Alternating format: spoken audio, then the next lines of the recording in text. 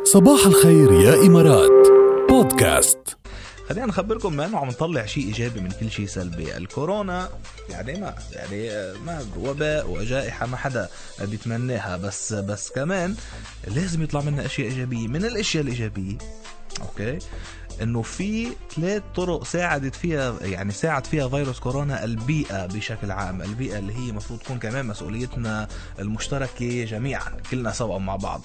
انخفاض تلوث الهواء يا جماعة، عم بيقولوا انه بسبب اغلاق المصانع بظل العزل الاجتماعي، بسبب انه السيارات خفت كتير، الحياة اليومية خفت كتير، حركة الناس الى اخره، استهلاك الناس حتى، فهيدا الشيء كتير خفف على الهواء، ويبدو كأنه الكوكب عم يتنفس. يعني هذه الشغلة اللي صارت من آلي كتير. وعم بيقولوا انه بالصين لوحدها مثلا انبعاثات الكربون انخفضت بنسبة 25% بفبراير الماضي مقارنة من نفس الفترة من العام اللي قبله. وكمان مستوى ثاني أكسيد النيتروجين بالصين ومن الغازات الدفيئة اللي بتسبب مشاكل بالجهاز التنفسي كمان وصل انخفاضها بهذه الفترة ل 42%. ويعني بإسبانيا مثلا انخفضت مستويات أكسيد النيتروز اللي كمان مضر يعني بنسبة 56% يا جماعة. وكمان بباريس ببروكسل ببلجيكا وفرنسا وبكل العالم إجمالا تلوث الهواء عم ينخفض وبنسب مرتفعة جدا جدا جدا.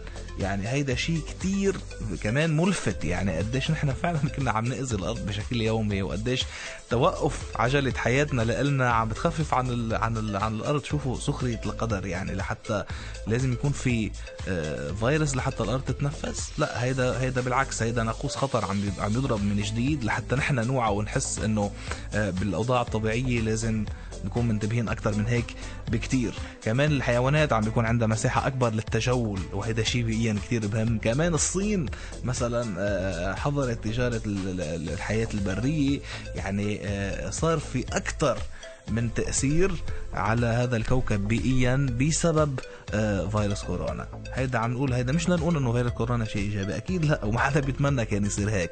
بس الفكرة لنقول انه لما ما يكون في فيروس ونرجع لحياتنا الطبيعية نكون تعلمنا من هيدي المؤشرات.